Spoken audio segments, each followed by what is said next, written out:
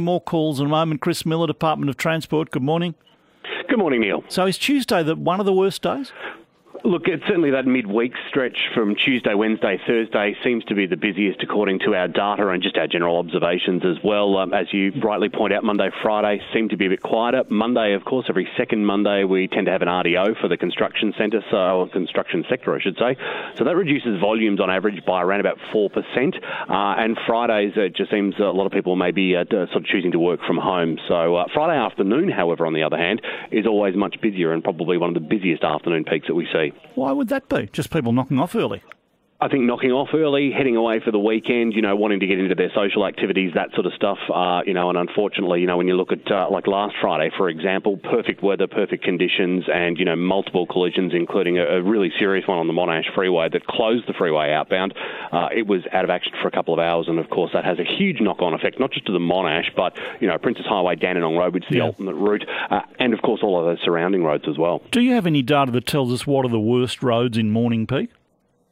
Look, it depends on a day-to-day basis, depending on what incidents we have. If we have a breakdown or a collision, obviously that, causes huge problems because we need to get recovery vehicles in and they need to fight through the traffic as well. So, clearing those incidents does take us longer in peak hours. So what would be on a Tuesday today, well, you don't know today, but a normal Tuesday, what percentage of pre-COVID traffic would be there? Okay, well, let's have a look at last Tuesday. It's probably the best way to do it. Still, on the overall network, we're 4% under pre-COVID time. So that's the 2019 baseline when things were normal compared to now. So that's 9.66 million trips on the roads last Tuesday for a 96% figure of pre-COVID baseline. But when you look across the network, it's a little different. Springvale Road, for example, carrying only 88% of the pre-COVID baseline, where Punt Road and Hoddle Street last Tuesday were carrying more at 103% of the pre-COVID baseline. Gee, that's interesting. I wonder why. Any theories?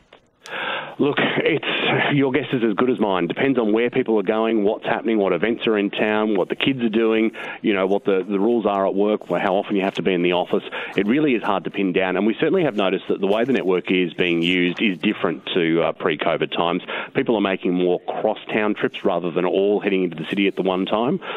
So it is obviously a challenge. As you know, I think we've spoken about it on a couple of occasions, our largest ever review of traffic lights. And we're doing that exactly to kind of come up with the new ways people are travelling and then tweak those lights and those entire routes to try and kind of, get as many gains as we can. And even if we can get a minute and a half, we'll take it. Any big issues out there today? Look, problems on the Monash this morning. We've had a collision up around Warrigal Road, so that's seeing it very slow going. From around about Stud Road right the way through to Warrigal, does clear up after that. Struggle in from the west, from around about Laverton up on and over the Westgate Bridge. We had a collision too outbound around Coralroy Creek Road, which hasn't helped things. But busy this morning, Bell Street, city end of the Eastern Freeway. Really heavy run for the Calder, the Western coming through Rockbank. It really is. It's a busy morning out there. Hopefully, as peak sort of tends to end at around about 9:30, we will see some relief. But, it really does depend a lot. We really need the community's help with this. Driver behaviour is really critical. Make sure you leave some space. Please try not to have the collision, which then will have a knock-on effect for literally tens of thousands of people. Thank you. Chris Miller, Department of Transport. We'll keep in touch with him through the morning. So there's the message. Tuesday, Wednesday, Thursday, worst. So are you being required to go back to the office? Can you still work from home Monday and Friday? Do you find Tuesday, Wednesday, Thursday the worst? And are you driving rather than using public transport? And where are the problems? Just about covered the city with those problems. 133. Does it happen in the regions too?